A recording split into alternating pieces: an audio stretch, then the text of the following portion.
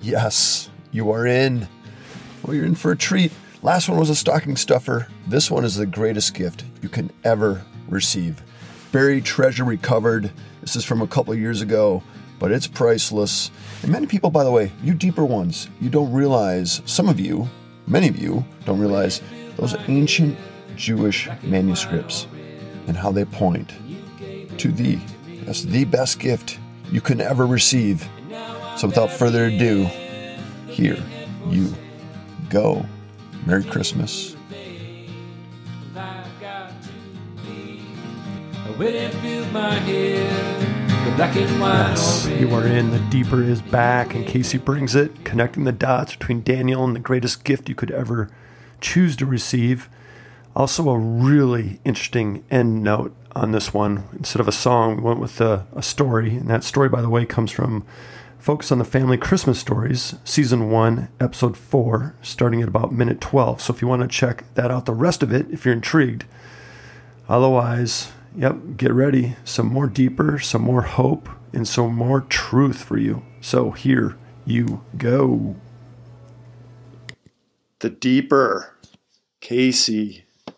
Deeper. One last sesh here for before Christmas. We just thought, one, it just seemed prudent that we tie in Daniel, remind people how that definitely points there. But before I get there, on the lighter end of it, your little boy had an update. He prayed for snow again. We were looking at a brown Christmas. We really were, weren't we? Up to the 22nd? Yeah. 23rd. What happened, Casey?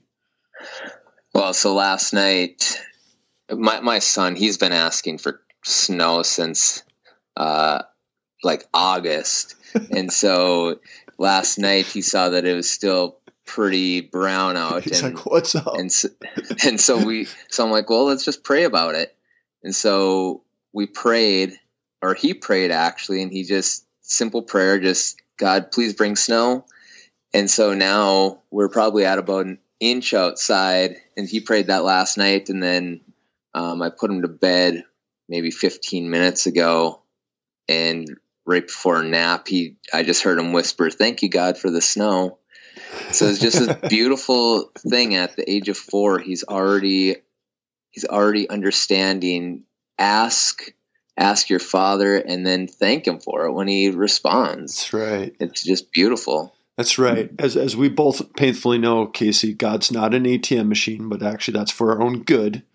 So we don't always get for what we want, but when we do, it's certainly important. Hey, it's amazing that a 4-year-old, you didn't have to prompt him. Yeah, you didn't have to remind him that he could just do that on his own.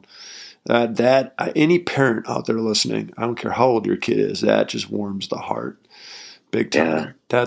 That's amazing. Well, Casey, we're going to keep this one short and sweet. Go ahead. I'm sorry. I was just going to say, he's just this week has just reached a whole new spiritual high for me. Just being able to see those seeds actually starting to grow. And I know that he's only 4, but that's kind of part of it, is like, holy, he's only 4 and he's getting stuff that I didn't get until I was 13, 14 years old. Right. So I'm excited for him. That's a gift, man. Absolutely. Sorry, I was going to say before I stepped on that, Casey, you and I call it bus seat mode.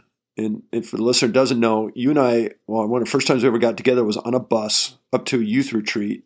And we talked 3 hours straight. We could just go. So for the listener's sake, I don't want to do that to you fully, but we have some cool stuff. One, connect some dots between Daniel and Christmas, right? And the rock and Jesus, what that all means. I'm going to save that for you. And then we'll get into it, but I'm just going to preface it right now. Stick with us because we'll only be about 10, 15 minutes of this, but you got a cool listen that you got teed up as well about it's just a good Christmas reflection, right? Of someone that's maybe not totally into it, especially in this darker time for many. Yeah. Yeah, it's beautiful. It's one of my favorite listens, but maybe we'll talk about that in a little bit. That's power right there. Yeah, let's go to Daniel first, then we'll tee that up. Yeah. Okay, so it's been a while, you guys. Like I've really missed doing this with you, Tom. I have. It's been I think it was the November 14th was the last time that we got together, and it was I've really missed it. Yeah, me But too. let me go back, because this is going to kind of be its own thing, but I do want to tie in Daniel here. Mm-hmm. So I want to go back to Egypt. So when the Israelites were captive in Egypt, God comes and saves them out of there. We know about the 10 plagues. And so as he saves them out of there, he starts leading them through the wilderness using a pillar of smoke in the day and then a pillar of fire at night. And that's how he kind of led them. And then he calls them to build this tabernacle. So it's this portable holy shrine, as it were, where it was believed, or where God said, this is where I'm going to dwell when I want to meet with you. And so you guys are my people, and I'm going to come and meet with you. And so they build this tabernacle, and they start carrying it around with them everywhere they go. And so this continues on. When they get to the promised land, they finish this by putting the tabernacle inside of this temple, and they build this permanent temple. And this is how God comes to meet with his people, is they would go and provide sacrifices at the temple, and then the holy priest would go and meet with God. And that's the significance of the temple.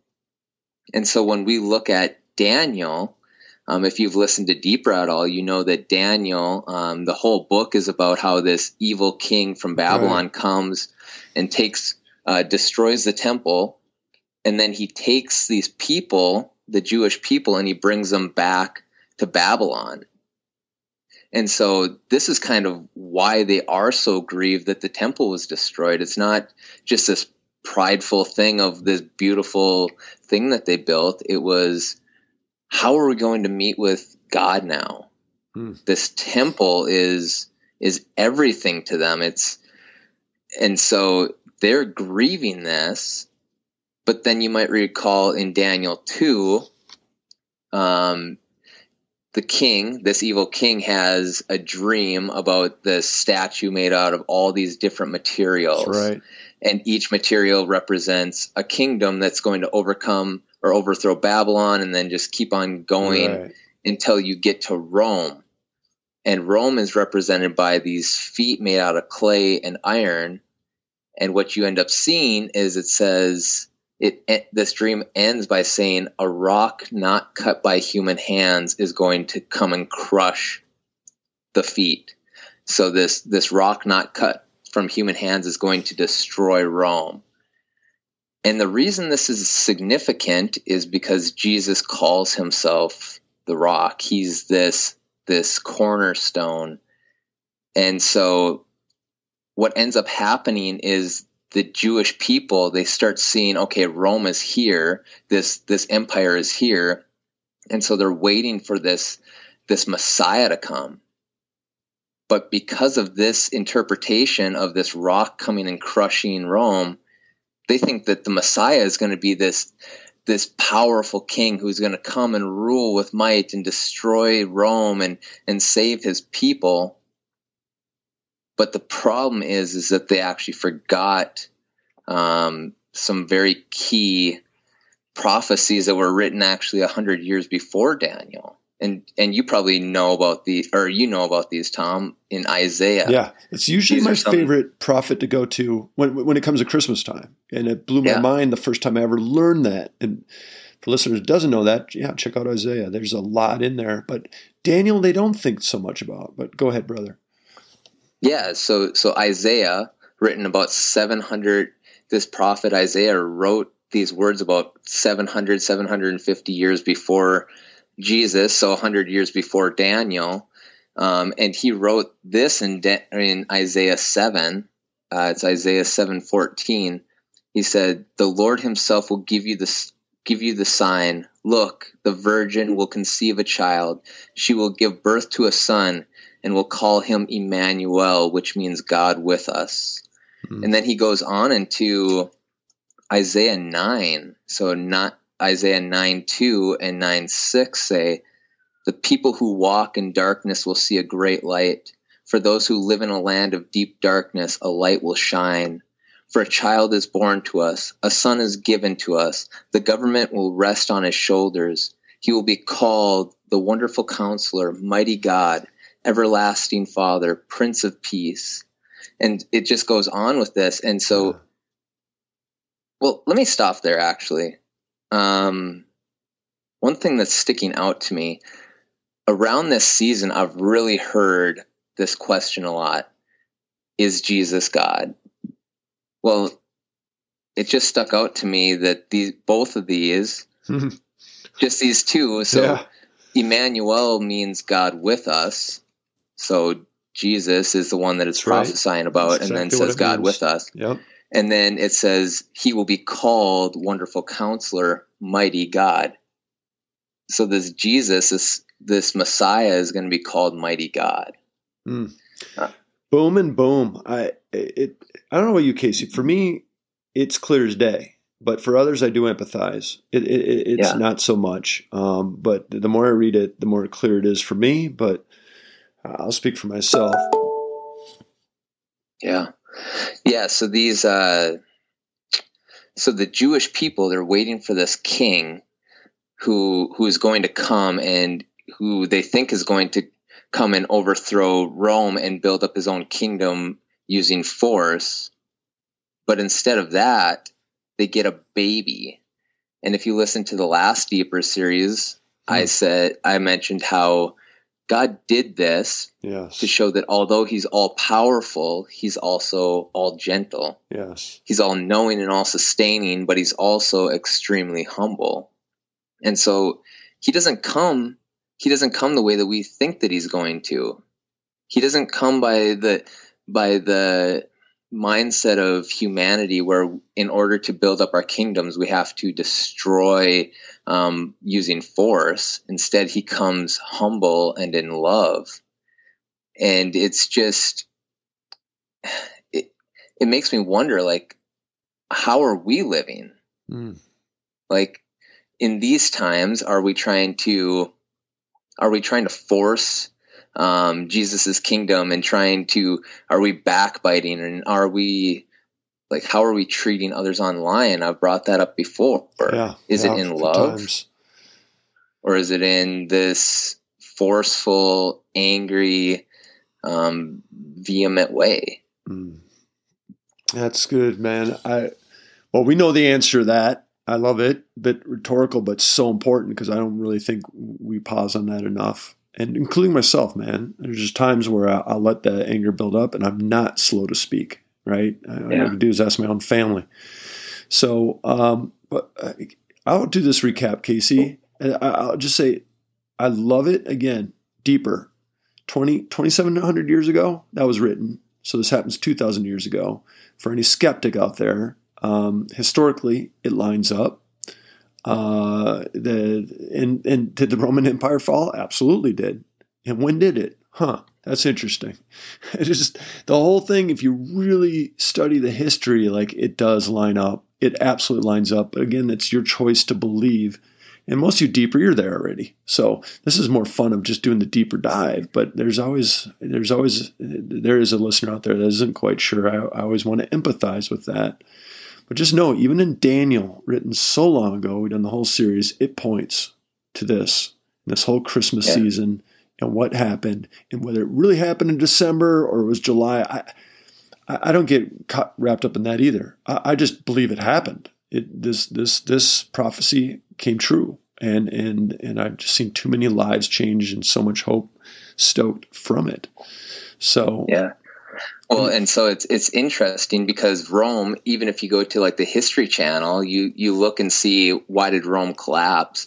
And one of the reasons they give is because of the rise of the Christian belief system.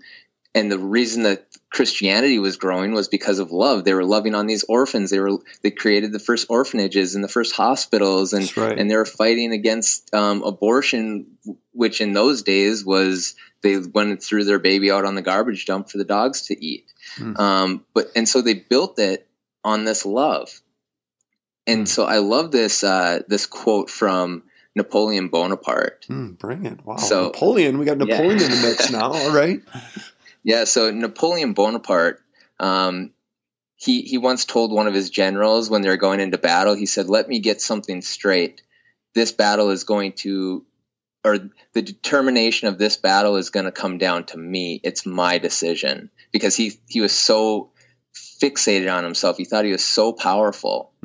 Well, he ends up losing, and then he abdicates, which causes him to actually get exiled to a Roman island. And so when he's on the Roman island, he gets so humbled that he starts reading the Bible. And he says this quote. He says, "I know men, and I tell you that Jesus Christ is no mere man. Between him and every other person in the world, there is no possible term of comparison. Alexander, Caesar, and myself, we founded empires, but on what did we rest the creation of our genius? Upon force. Jesus Christ founded his empire upon love, and at this very hour, millions of men would die for him." I mean, Napoleon Bonaparte, this general who is so cocky and full of himself. Yeah, one of the most notorious. Yeah, he starts to realize, okay, Jesus is no mere man. How many cases? And I'm sorry. Go ahead. How many people? I would love to see just a pop poll of this world. How many people? I know everyone knows Napoleon. Most people know Napoleon, right?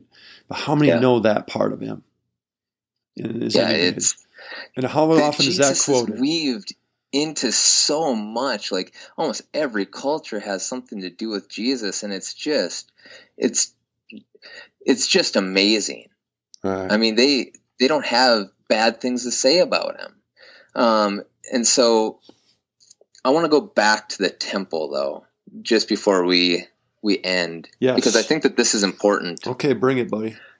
So the temple was destroyed, and these people are grieved, but God says, "I do not dwell in temples or houses built by human hands."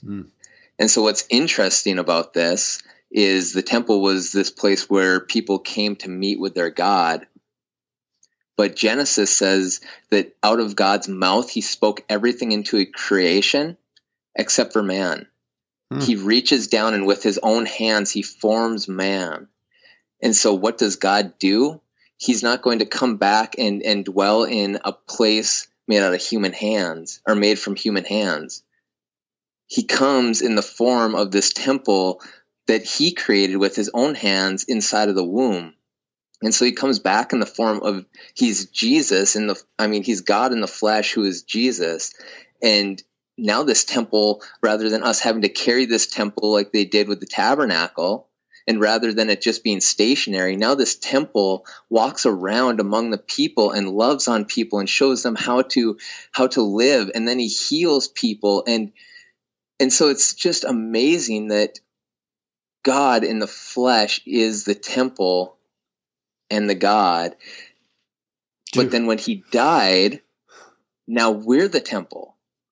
We're this temple. We're now filled. Like if you believe in Jesus Christ, you are filled with the Holy Spirit, and you get to be that temple. God wants to dwell with you. He wants to walk with you everywhere you go. And it's just like when you experience that, there's nothing like it. And so if you need hope this year, I hope if you have not received Jesus that you would just say yes to him and actually have a real Christmas this year, just actually allowing the Holy Spirit to dwell within you.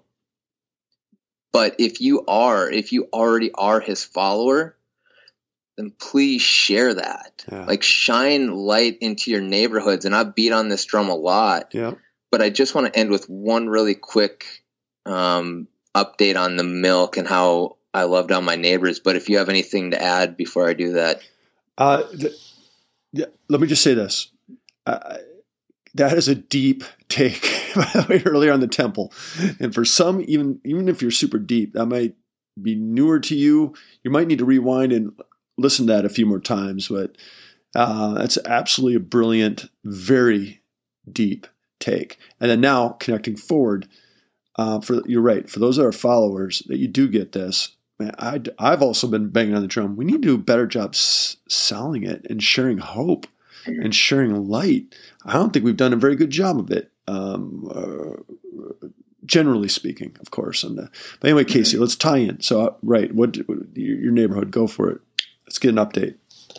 Yeah. So this last week, Jeff, one of the guys in our dudes group, he brought over like 150 gallons of milk and a ton of other milk products. And we handed it out on Friday for an hour and a half. And then I went out again with my son and we handed out more. So I went to the Snowmaster. What was that? The Snowmaster or the Snow Aster. Yeah. And so thankfully it wasn't snowing then, but we went to like 50 people in my neighborhood, 50 homes in my neighborhood. But there was this one, like, I just remember this guy was standing outside and I had never been over to that part of my neighborhood before. And I was actually walking to a different house and he was outside smoking and you could visibly see that he was drunk. Mm-hmm. And I remember just looking at him and thinking like, man, he's just gruff. He's like that. He's that probably a machinist or construction worker. And I was just thinking like, he's not going to want to bother with me. Like, yeah. And then there was this other side, like, do I really want to bother with him? Like that side. That's very human. So I started walking past his sidewalk.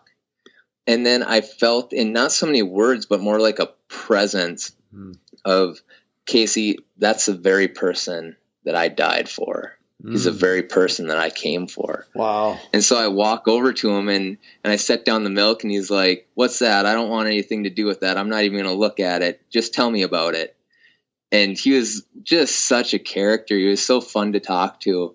But long story short, like, we start talking and I just tell him, man, 2020 has been a dark year and I just want to love on my neighbors and I just want to shine a little light for you guys. So I have all this milk product. I have a connection at Kemp's and I start telling him and his wife walks up and as I'm walking and he finally receives it. And then as I'm walking away, he goes, wait, why are you doing this? Just because you love us? And it sounded like a kid, how a kid would talk, like my son would talk to a father or something. It was so strange because he was probably like 50, 60 years old. And it stopped me in my tracks. And I go, sir, when I was at my worst, Jesus still loved me and died for me. And he's called me to go and love my neighbors the same. And so to the best of my ability, I'm going to love you, sir. And he just had this look on his face and there was this long pause and in the most sober tone he goes, well, God bless you, sir. And it felt like heaven kissed earth in that moment. Like I could feel that there was a change in the atmosphere. This man who could not say a sentence without there being curse words just scattered everywhere throughout it. And now on his lips is just, God bless you, in such a sober tone. And so I think that that's what God's calling us to do. That's what Christmas is that's like, right. Are you allowing heaven to come to earth by being the temple that walks among people because you have the Holy Spirit inside of you? Because that's what Christmas is. Amen, man.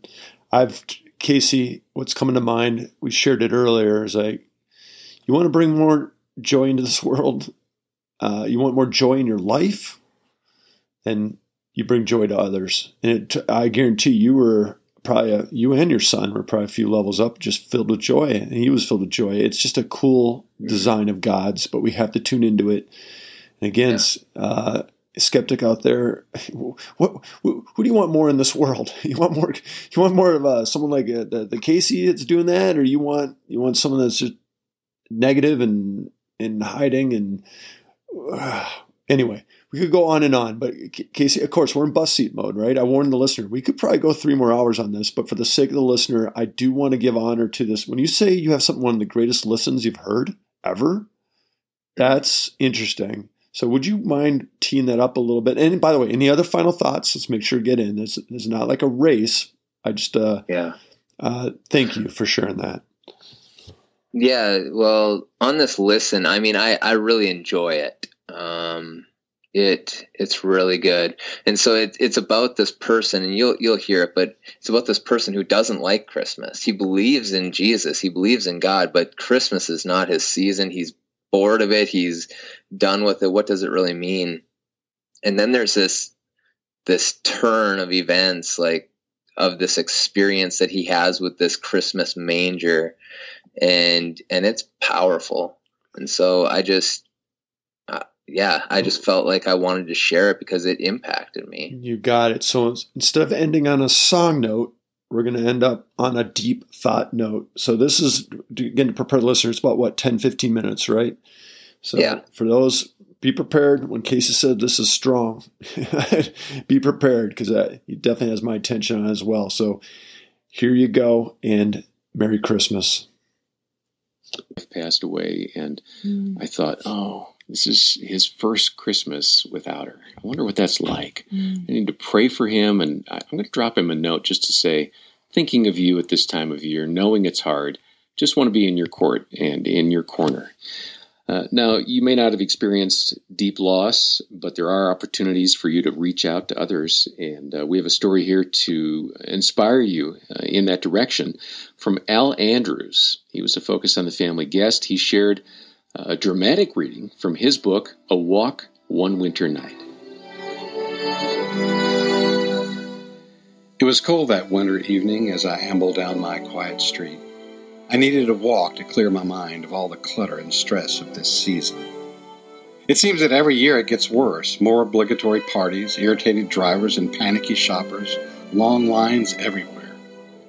I remember a time when I was more expectant, when the reason for all this celebrating meant everything to me. But sadly, this night my internal monologue was, let's just get this thing over and get back to normal. Frankly, my cynicism troubled me. And when I am troubled, I take a walk. Even if it's near midnight, even if it's cold, even if there are still things to be done. The hour was late and a light rain was falling. Stray flakes of snow twirled and mingled in. From windows and trees, the lights of the season sparkled through the heavy mist like stars aching to beam brightly on this dreary, dark night. Turning up my collar, I pulled my jacket tighter. That kind of cold finds its way through most any opening. As I walked, I saw them out of the corner of my eye. Mary, Joseph, the baby Jesus, displayed in a wooden stable in someone's front yard. The usual characters were assembled as well: shepherds, sheep, a camel, the wise men 3. On the stable's roof, a precariously perched angel looked on and was tilting slightly to the left. All of them were illuminated by 2 bright floodlights, shining from the grass in front of them. I almost passed them by. They were easy to miss, as I've grown accustomed to their presence. They are, after all, available everywhere in all sizes: ornament size, mantle size, coffee table size, and yard size. They come in a box, easy to assemble. But that night, and I'm not sure why, something caused me to turn my head, inviting me to linger. I stopped to look at them for a while, as one would stand in front of a Rembrandt painting in a museum. I must admit, it felt somewhat odd and awkward. After all, grown-ups don't pause and stare at yard manger scenes. But for some reason, that night, that moment, I felt I should be there, to witness something, to see. I folded my arms and I looked, obedient to this mysterious nudge. She wore blue. Mary always wears blue. A neatly pressed, clean blue garment. Her face, porcelain and untouchable, had a fixed expression, pleasant and peaceful. With her fragile hands folded in prayer, she gazed down adoringly at her child. She was perfect, this Mary, pristine, with moisture glistening on her smooth ceramic shawl. Joseph wore brown. Joseph always wears brown. Brown is a fitting color for a character relegated to the background, for someone who never gets top billing. His eyes appeared vacant, and his beard was neatly trimmed. He was there as he always is, on the edges. He can't seem to find his place. Everyone else has something distinctive: wings, crowns, gifts, halos, a shepherd's crook. But all he has is brown. Then there was the baby Jesus, his tiny arms extended, the star attraction. A halo encircled his little head, reaching from ear to ear. A clean white fabric wrapped around him. Swaddled, I suppose, is the appropriate Christmas word to use. He smiled an unearthly smile. He's always happy, this manger Jesus. It looked like he'd never slept and never cried. It didn't appear that he wanted to be held, nursed, or cuddled either. I won't take the time to describe the others, but you know them well. You probably even know where each is positioned in the stable. The shepherds go there, the camels and sheep over there, the wise men there, and there. I imagine you, too, are accustomed to their presence. I remained standing, trying to stay warm. Looking at them through the gauzy mist, I pondered. I simply couldn't relate to them in any way. They seemed remote and untouchable, just like this season had become for me. With considerable guilt, I wondered, why don't I like these people? After this abrupt and irreverent thought came to me, I half expected the ground underneath to open up and swallow me whole, or a bolt of lightning to descend with a flash and a snap, leaving a little pile of smoldering ashes that used to be me. I closed my eyes and waited for the end. Thankfully, neither the heavens nor the ground opened, so I continued my gaze. And then something happened, something I frankly don't expect you to believe. I heard a noise coming from Mary's direction. It startled me. "Who's that?" I said. Though her figure didn't move, a soft voice pleaded. "This is not me," she cried. "This is not real," and her voice broke. "Please, listen to me.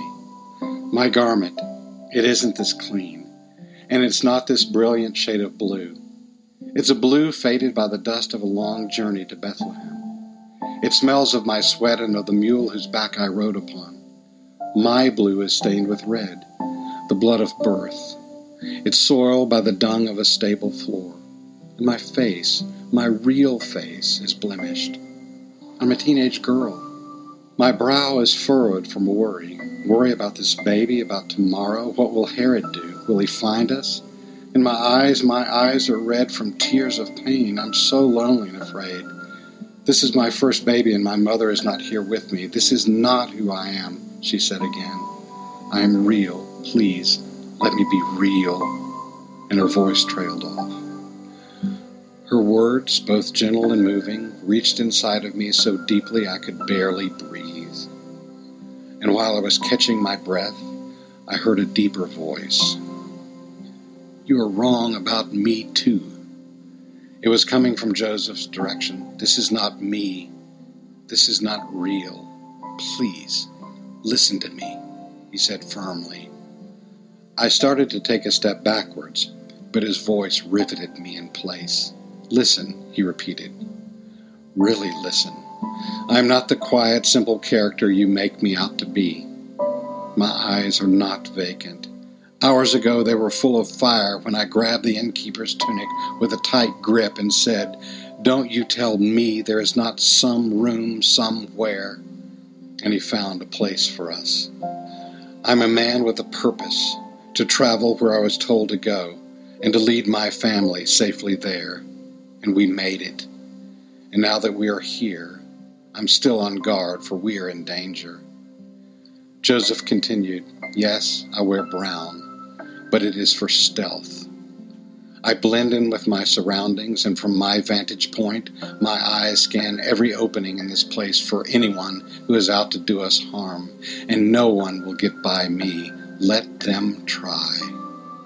I am the keeper of this light, and I will keep him safe. You are wrong about me. This is not who I am. I am real. Please, let me be real." His words soaked into me like the evening's mist.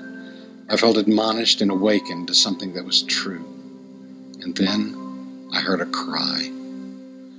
I looked at Jesus in the wooden manger, and he was thrashing about in the hay. He had soiled himself, and he looked uncomfortable. His cloth was twisted in his arms and his legs. He grimaced from the prickly straw. His face was red, and his cry grew louder, the cry of a hungry infant. His toothless mouth opened, and he arched his back. He cried so hard he ran out of breath, and for a moment it was quiet. But I knew it was the quiet before he drew another breath, and then he wailed so loudly I expected the lights in the nearby houses to turn on and the neighbors to come running out. I wondered if he too would speak, but he didn't need to. Somehow his words were in me, and I spoke for him. This is not me. This is not real. Please listen to me. The reason I came, the reason I was sent was to be real, to feel everything you felt, to know everything you need because I needed it too, to hurt like you hurt, cry like you've cried, laugh like you've laughed, skin my knee like you've skinned your knee, and have my heart broken like your heart has been broken. I came so that one day or one winter night, when you come face to face with your defeat, your moment of absolute need, you can come to me and say, you know this too. Be with me and lead me through it. And I will. This is not me. I am real. Please, let me be real. Then there was a silence, a long stillness that hushed the wind and pushed away the noises of the night. In the quiet, I was being given room to feel and consider what I'd just seen and heard. And out of the silence, the truth appeared like stars revealed by the parting clouds.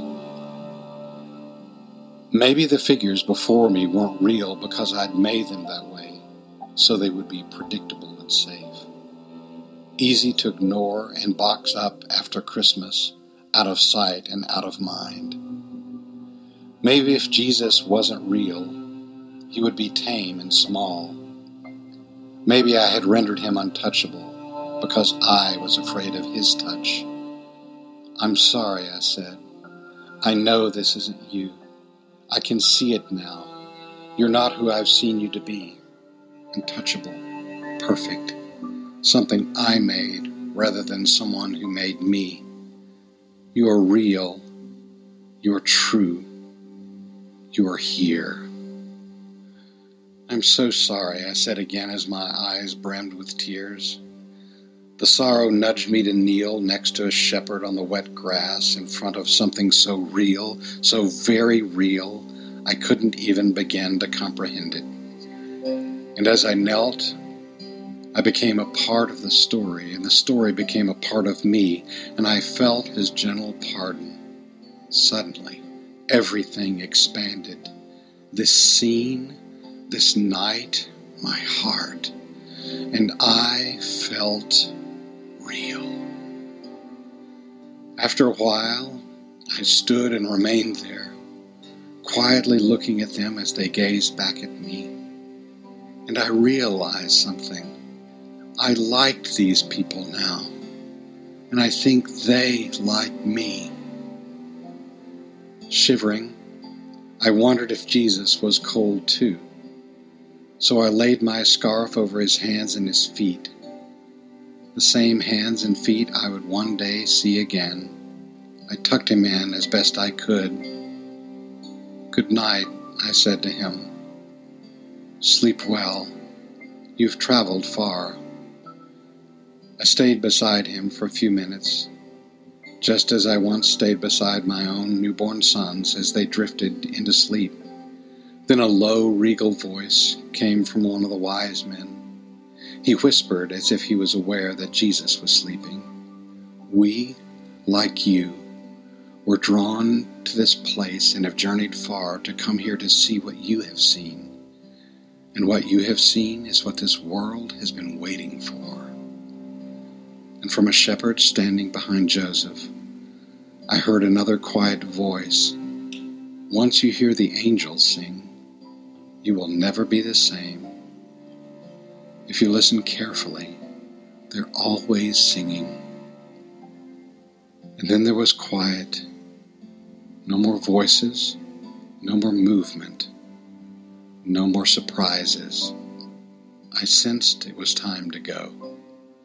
I started the walk back to my house. The cold wind and a few flakes of snow urged me along. My pace was slow and thoughtful.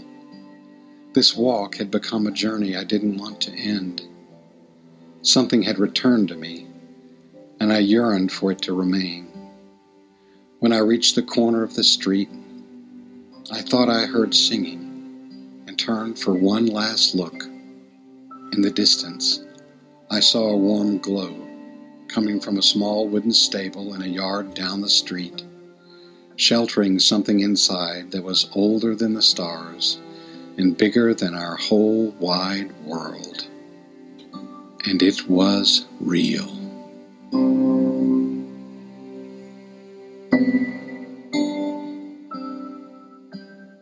Well, this is